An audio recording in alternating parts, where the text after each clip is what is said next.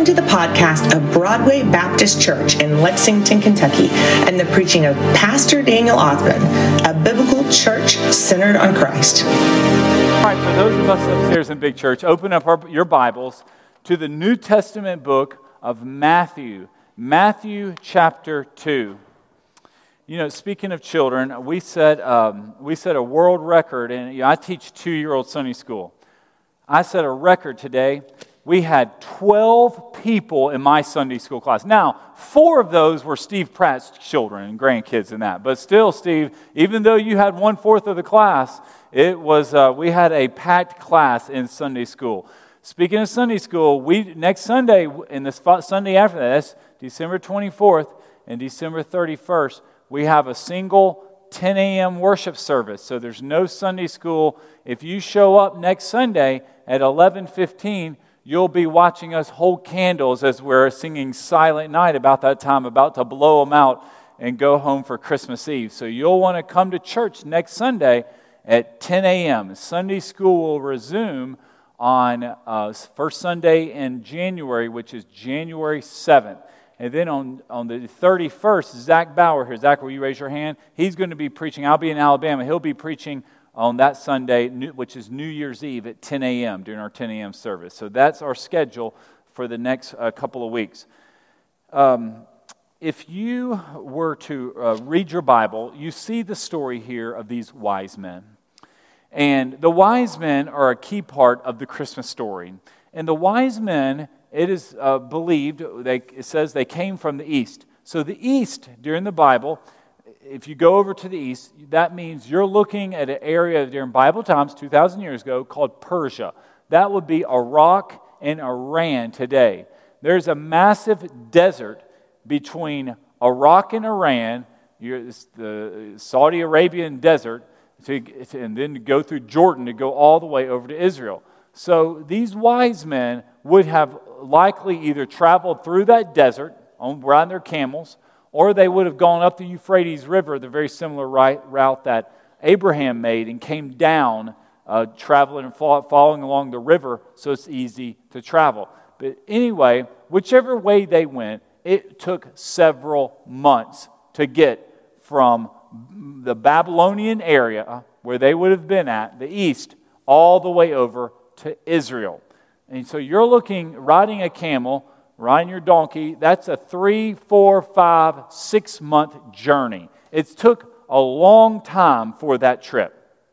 So if you're a wise man and you're carrying your gold, frankincense, and myrrh, and you're going to see, following the Christmas star, going to find the Messiah who is born King of the Jews, you were likely going to be at some point in your travels at that part of the world, it's going to be extremely hot because you're in the desert. That's where that area is. It's blazing hot right there at the time of the year. So that was a journey that was truly the extremes. For these wise men to go to Israel was an extreme. Well, a lot of us, we follow Jesus, and sometimes it does require us finding ourselves on the extremes. It's not always going to be easy. So as I was researching this week about how hot it was, I came across an area in the United States that's also extremely hot. And it's called Death Valley. And I want to show you, I have a picture up here. There is a golf course on Death Valley. I've got a picture. That golf course right there. That golf course is called Furnace Creek Golf Club. And I've got another picture after that one. So there it is again. Now, that is the hottest place in the United States right there. Now, it looks actually really nice and green, and that picture had to be taken in December or January, because it probably might not look like that in July. That golf course, it is so hot to play there that they have to close the course on June 3rd. They can't open it because the people were suffering heat strokes. I mean, they just could not, people were dying playing golf because it's 120 plus degrees every single day in July on that golf course. So it closes June 3rd and it reopens in September. So if you're going to play at that golf course, you have to go only at certain times of the year. And even then, you want to start as early as possible because it is going to get extremely hot. It's dangerous because if you start too late and it gets too hot, you won't finish the course. It's just they have a bailout plan so you can break away realizing, hey, I can't take this. It's way too hot and humid and blazing hot here on this golf course. I imagine the wise men, when they made that type of travel from Persia, the east, all the way to Israel, they were enduring a very similar type of extreme weather, thinking, this is going to be a long, hot, grueling 1,000-mile journey to follow the Christmas star. And we're going to read this Christmas story here about the wise men. It's going to be in Matthew 2, verse 1, and it's going to reveal to us how God used every single circumstance to fulfill Old Testament scripture and to even move Jesus into another continent. The nation of Egypt is actually on the continent of Africa. Jesus had to go there to get outside of King Herod's jurisdiction so his life would be spared. But all of this fulfilled Scripture. Now, the wise men, you say, Pastor, how did the wise men, these are pagan people in Persia, how on earth did they know to look for a Christmas star and to look for a Messiah that's going to be born?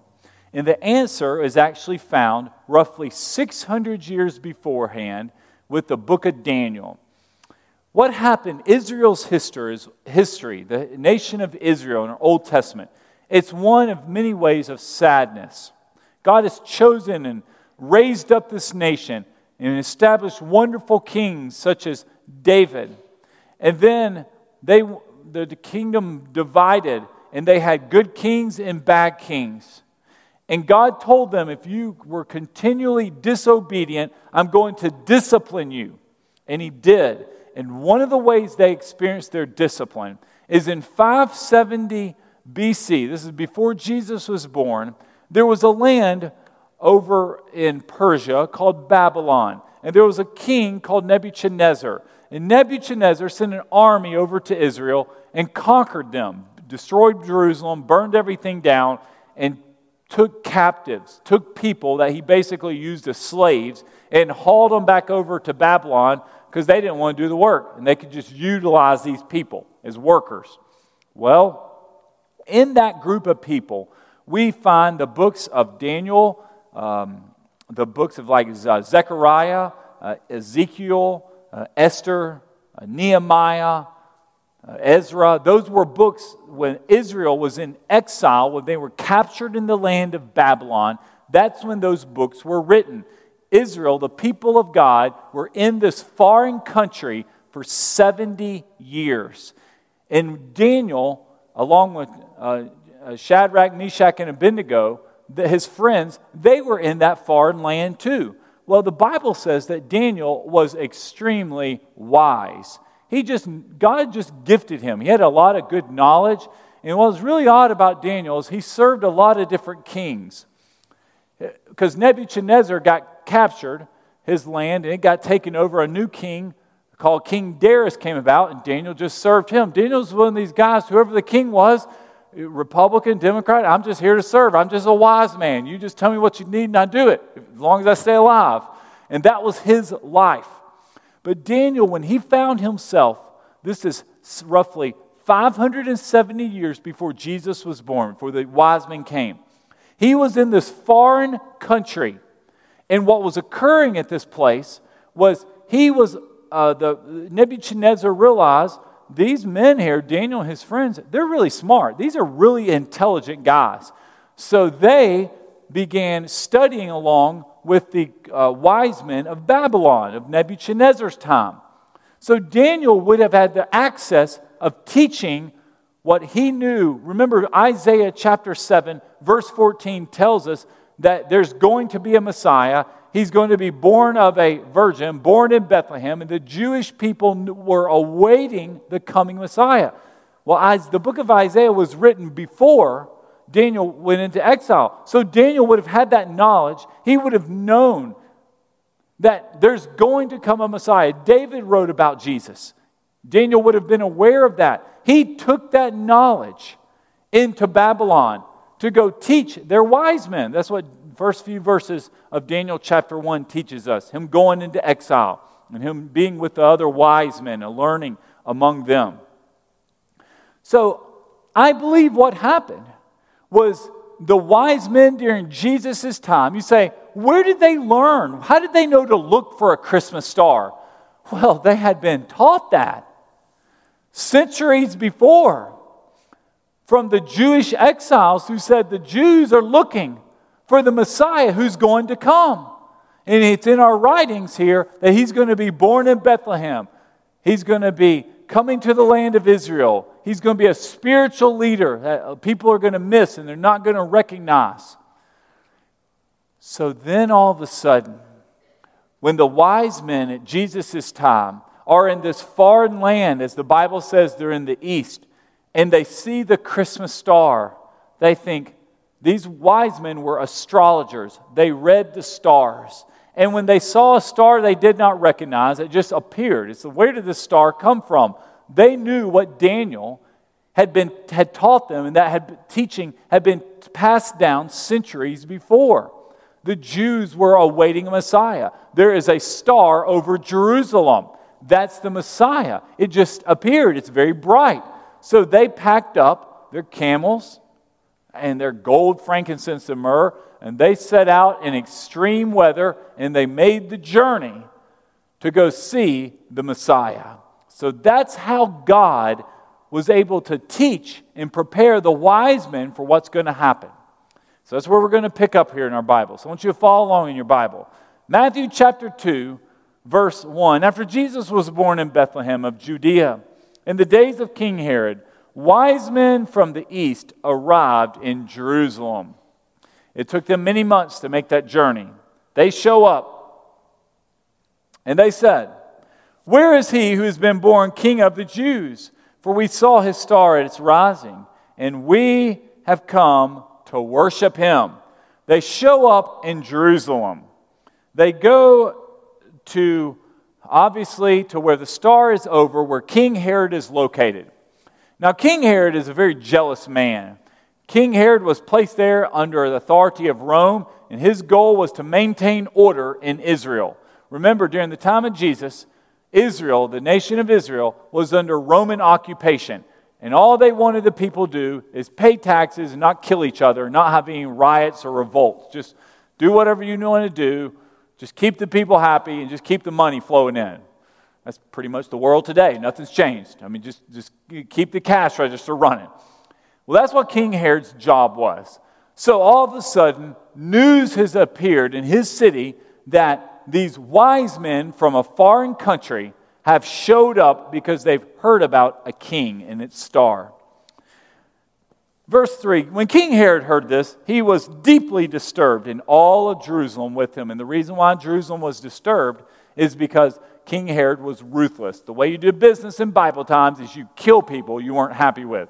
And that solved the problem. That solves problems for back then. But the Bible says, thou shalt not kill. So he assembled all the chief priests and scribes of the people and asked them where the Messiah would be born. Herod was fully aware that there were religious leaders all around him. He had these Jewish leaders there, and he summoned them and says, hey, Jewish leaders, scribes, Pharisees, tell me, where is this Messiah supposed to be born? These wise men have showed up out of nowhere, and they're bringing these gifts, and they're talking about this Messiah. What's going on? What's amazing about this is the religious leaders, they knew their Bible. They knew exactly where the Messiah was going to be born. But no one made the journey 6 or 7 miles down the road to Bethlehem. That's how far Bethlehem was from Jerusalem, to actually see, could the Messiah have been born? Look what happens here. Verse 5, they're going to quote a Bible verse. In Bethlehem of Judea, they told him, because this is what was written by the prophet. And you, Bethlehem, in the land of Judah, are by no means least among the rulers of Judah, because out of you will come a ruler who will shepherd my people Israel. That is a quote from Micah 5:2. These people knew exactly what the Bible said, but they weren't living by it. There's a lot of folks like that today. They know what Scripture says. They know what Christmas is about. They know where Jesus was going to be born. They know the purpose of Jesus. He's Emmanuel, which means God with us. But that it's not still impacting their life. Just because you've heard about Jesus, you know the Christmas story, doesn't mean your life has been changed by it. The difference is, these wise men, they were actually changed by the Christmas story. They actually took action when they saw the star. They said, this is what we've learned from Daniel. This is what's been passed down. They've been waiting for the Messiah. Let's go worship him. Let's go bring him the gifts. These the wise men and the scribes and the religious leaders at Jesus' time with Herod, they quote the Bible verse. They know exactly where it's at, but they do nothing. They don't take action. They don't even respond. They just answer the question. Verse 7, then King Herod secretly summoned the wise men. And whenever you do something in secret, you're hiding and concealing sin. And asked them the exact time the star appeared. Now, why would he want to know that? Because he is up to a plan, and we're going to see what that plan is. He needs to know, when did that star show up? He sent them to Bethlehem and said, you go and search carefully for the child, and when you find him, report back to me, so that I too can go and worship him. King Herod does not want to worship baby Jesus. He has no desire for that. That's not what his plans are. After hearing the king, they went on their way, and there it was. The star that they had seen at its rising, it led them until it came and stopped over the place where the child was. Understand, this Christmas star originally appeared over Jerusalem. That would tell exactly the wise men that the star is over Jerusalem. They're looking for a Jewish Messiah. Jerusalem's the capital of Israel. We need to travel to Jerusalem. That's where Herod's at. You go and talk to Herod. These men go outside after meeting with Herod, and they're watching the star move down the street. I mean, God is literally taking the star and guiding the wise men just right over the home. I mean, could you imagine following a star to someone's house? When someone gives you an address, do you say, just follow the star? Just follow the stars wherever they lead you. That's just not how we give addresses. GPS doesn't direct us by the stars. I mean, it's just not, but the Lord is guiding these men exactly to where they need to go. Because again, these folks, these wise men, they've never been to Jerusalem. They've never been to Bethlehem. They're not even Jewish. These are Gentile people. These are pagan people who don't even worship. They came because they're going to honor the request of what they had learned over the years from Daniel's teaching of his wisdom that he had taught them about the coming Jewish Messiah. Verse 10, when they saw the star, they were overwhelmed with joy. Entering the house, Jesus, at this point, we're no longer at the manger scene. Jesus is probably maybe a 1-year-old. He would be in my Sunday school. He'd be child number 13 if he came to Sunday school today. And Jesus always attended Sunday school. Entering the house, they saw the child with his mother, Mary. And look what they did.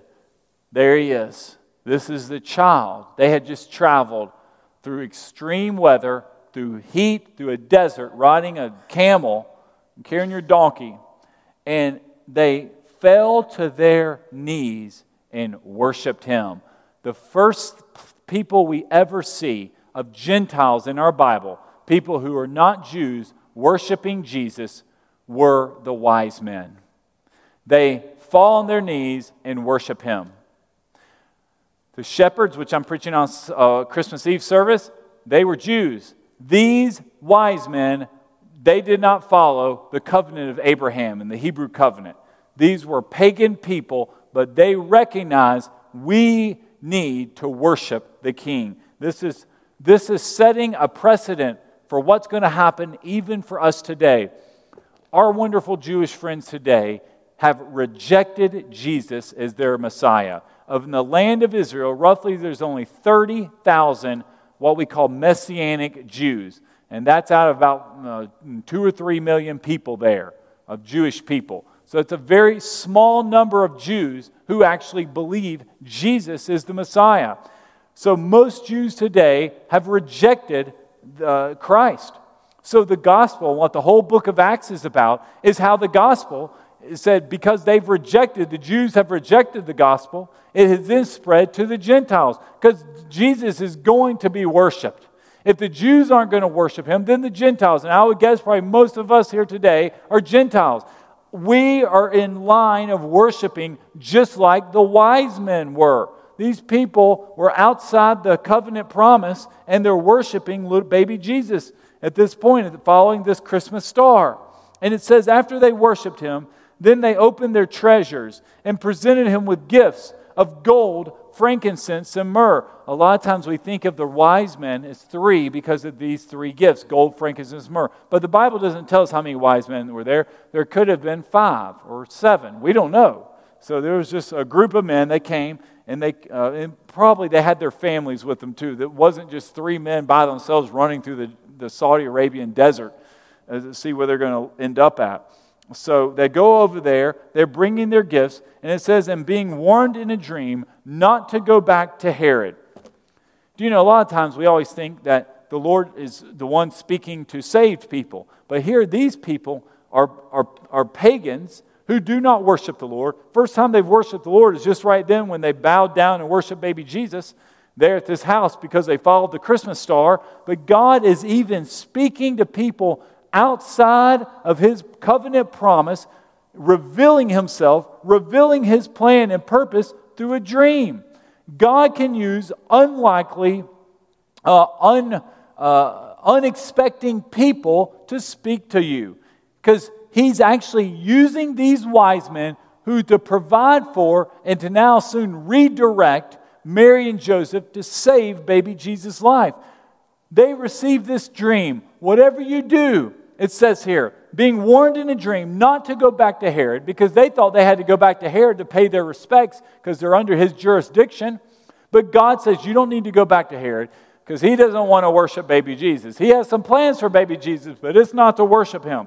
They returned to their own country by another route. That meant instead of going maybe through the river route, they went through the desert route. So whatever route they came, they took the scenic route going home, following the Lord's command. That's what they were doing.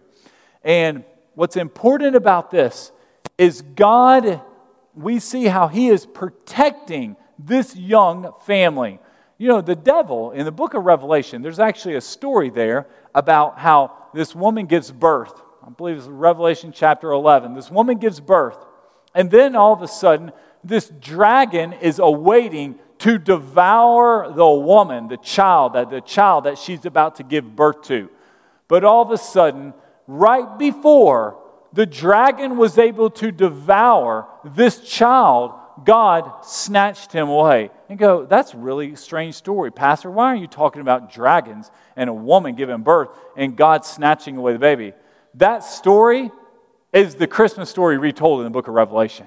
What's happening right here, Herod doesn't realize it, but he's being used by the devil to kill this baby Jesus. Satan is fully aware that this child is the Messiah.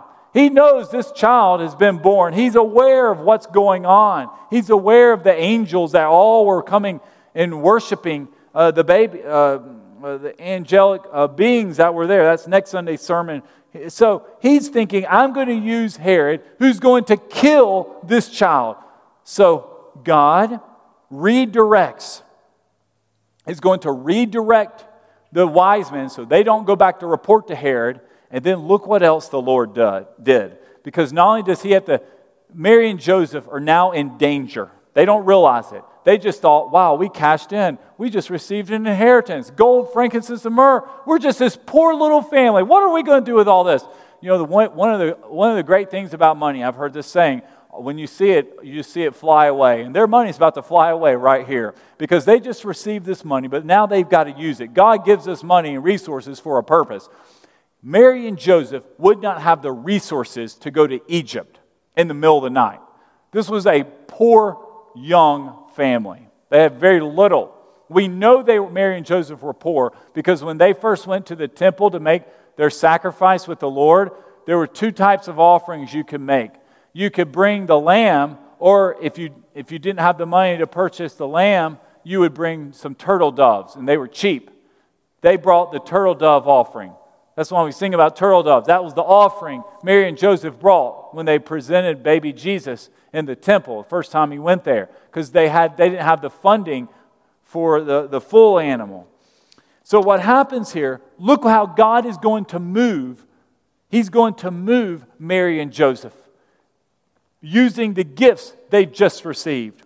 After they were gone, an angel of the Lord appeared to Joseph in a dream. Joseph, the head of the household there, he has another dream. And it's God inside the dream. And he says, get up, take up the child and his mother, flee to Egypt and stay there until I tell you. For Herod is about to search for the child to kill him. Have you ever woke up? Do you ever wake up at 3 and 4 in the morning? I mean, it's the middle of the night, 2:30, 3:30, and you are wide awake, just wide awake. And you're just like, what am I doing? I can't fall asleep. I mean, you could get up and start cleaning the house. You could get up and start, anything you want to do, because you're not sleeping is what you're doing. Joseph, he has a dream. God wakes him up in his dream. And he says, Joseph, it's time to go. I need you to pack your bags. And you're now going to actually travel out of the country. You've never left Israel in your life. But you're not just leaving the continent of Asia, which is where Israel's at. You're now going to another continent of Africa. You're going to go to Egypt. Now, men, most of you, if you fell asleep and you woke up tomorrow morning at 3 a.m., if you woke your wife up and says, honey, it's time to go. Let's pack our bags. We're going to run over to Bluegrass Airport and hop on an airplane and fly to Atlanta, because that's the only place this little airport flies. So you fly to Atlanta, then we'll hop on an international flight, and we're going to go to Africa. Would your wives hop in the car at 3:30 a.m. and go? Probably not. I know Sherry would not do that. She said, you have a great trip. I'm going back to bed. That would be the answer I'll get. Probably some of you would be the same way. That would be it. But Mary and Joseph is being led by the Lord. Now, we have to remember, too, Mary is fully aware. She had a baby without ever having sexual relations. So she's aware. She's in a unique circumstance in life. This isn't just any baby. So if God is speaking to her husband, hey, it's time to go to Egypt because someone wants to kill the baby, King Herod, because they've had other miraculous events come, and they just received a bag of gold from Persia, and that was their funding for their trip, they're now prepared to take a trip. So what happens here, it says, get up, take the child and his mother, flee to Egypt, and stay there until I tell you, for Herod is about to search for the child to kill him. So he got up, took the child and his mother during the night, and escaped to Egypt. The middle of the night, Mary, this is all who went to Egypt, Mary and Joseph, baby Jesus, and their little pet donkey. They're just headed down the road 150, 200 miles to Egypt, getting out of Israel, getting out of the jurisdiction of King Herod. How did they afford it? They were taking their gold, their inheritance they just received from the wise men. He stayed there until Herod's death, so that what was spoken by the Lord through the prophet might be fulfilled. Out of Egypt I called my son. That's Hosea chapter 11. Bible teaches us here that in the Old Testament, that God knew that his son was going to have to be called out of Egypt. Many of the great religious leaders, Old Testament heroes, Abraham, Jacob, Joseph, Moses, all of these men and their families were stuck in Egypt at some point, and God called them out of there. Remember, Egypt is that place you don't want to live, but sometimes in your life, you have to go to Egypt. It's just, you're there for protection, you're there for education, you're there for, in Joseph's case, they were there to avoid the famine. It's where you go and get a job. Many of you here are thinking, I have no desire to live in Lexington. I'm a country boy from eastern Kentucky or southern Kentucky, and what am I doing in this big city? God has you here for a purpose. That's kind of what's happened here, Mary and Joseph. These are country folks, and now they're going to Egypt, a foreign land. There's times in our life that we just have to go to Egypt. You don't stay in Egypt. All those men I just named, Abraham, Joseph, Jacob, and Moses, none of those guys were buried in Egypt. They had to be there a little while, and they quickly got out as soon as they were allowed to. Moses went out through the Red Sea, but he got out of there eventually.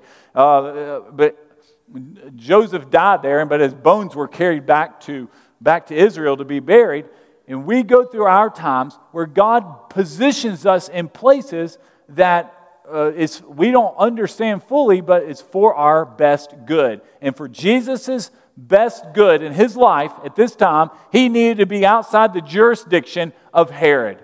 And this also fulfilled Scripture. Notice what the wise men did. All it's doing is fulfilling Scripture. The wise men here, they show up, they are told the baby's born in Bethlehem. They go to Bethlehem. Lo and behold, there's the baby.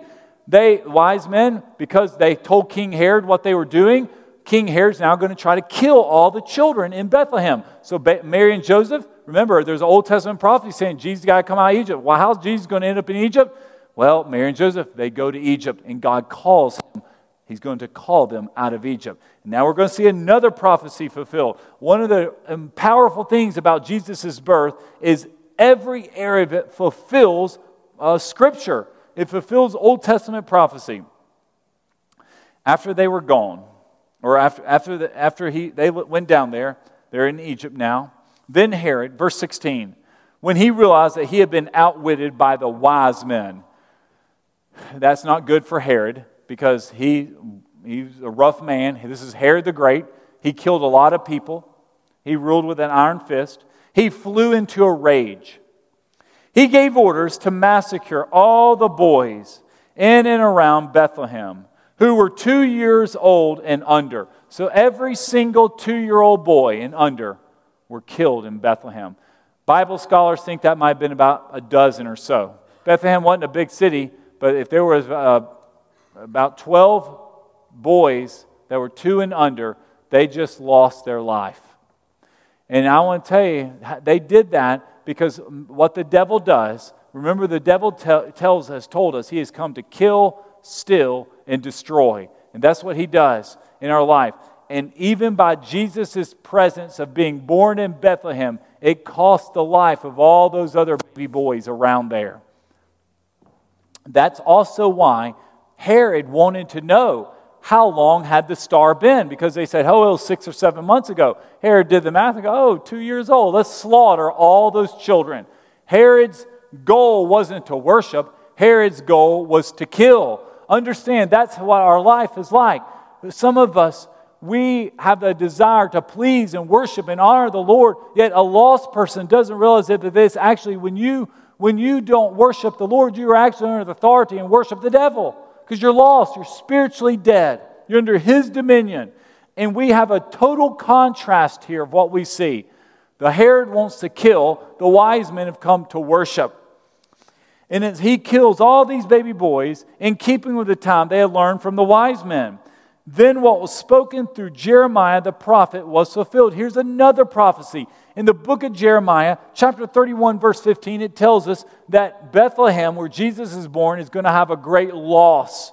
There's going to be, the women are going to be weeping for their children because so many young baby boys are about to die. A voice is heard in Ramah, that's the area of Bethlehem, weeping and great mourning. Rachel's another word for Bethlehem. Rachel was died and was buried in Bethlehem, weeping for her children, and she refused to be consoled because they are no more. Those baby boys died. The Bible teaches us when babies do die, before they reach the age of accountability, they are in heaven. So these babies that died because they are associated with the same city that Jesus was born in, and Jesus was there. They're in heaven today. After Herod died, last few verses here, after Herod died, so at this point, Mary and Joseph, watch how God is going to now, every area, he's fulfilling Scripture. See how the wise men were used to fulfill Scripture. Look at this. In Micah, used to fulfill Scripture here in Hosea, and now used to fulfill Scripture in Jeremiah. Now we're about to see more Scripture fulfilled about him being called a Nazarene. It says, after Herod died, an angel of the Lord appeared in a dream to Joseph in Egypt, saying, get up, take the child and his mother, and go to the land of Israel. So Herod finally died, and they're in Israel. Joseph's a carpenter. because he who had intended to kill the child are dead. So he got up, took the child and his mother, and entered the land of Israel. But when he heard that Archelaus was ruling over Judea in place of his father Herod, so that would have been his son. We had Herod the Great, now we have Herod Archelaus.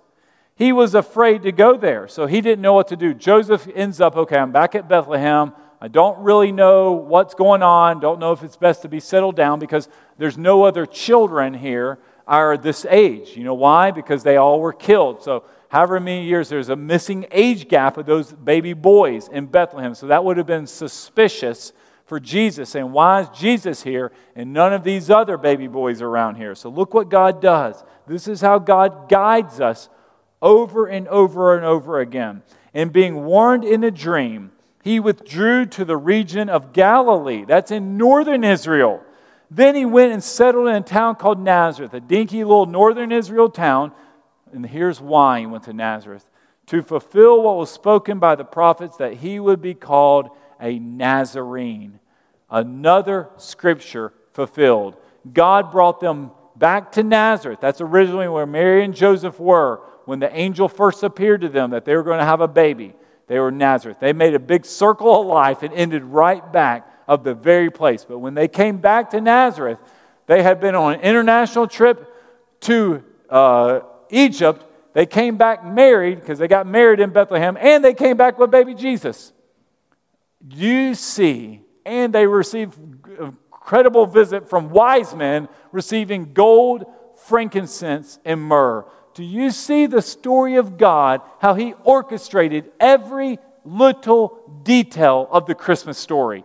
Every detail fulfills Old Testament scripture. It saves Jesus' life. It's just moving the wise men from here to there. It's moving the wise men by a Christmas star.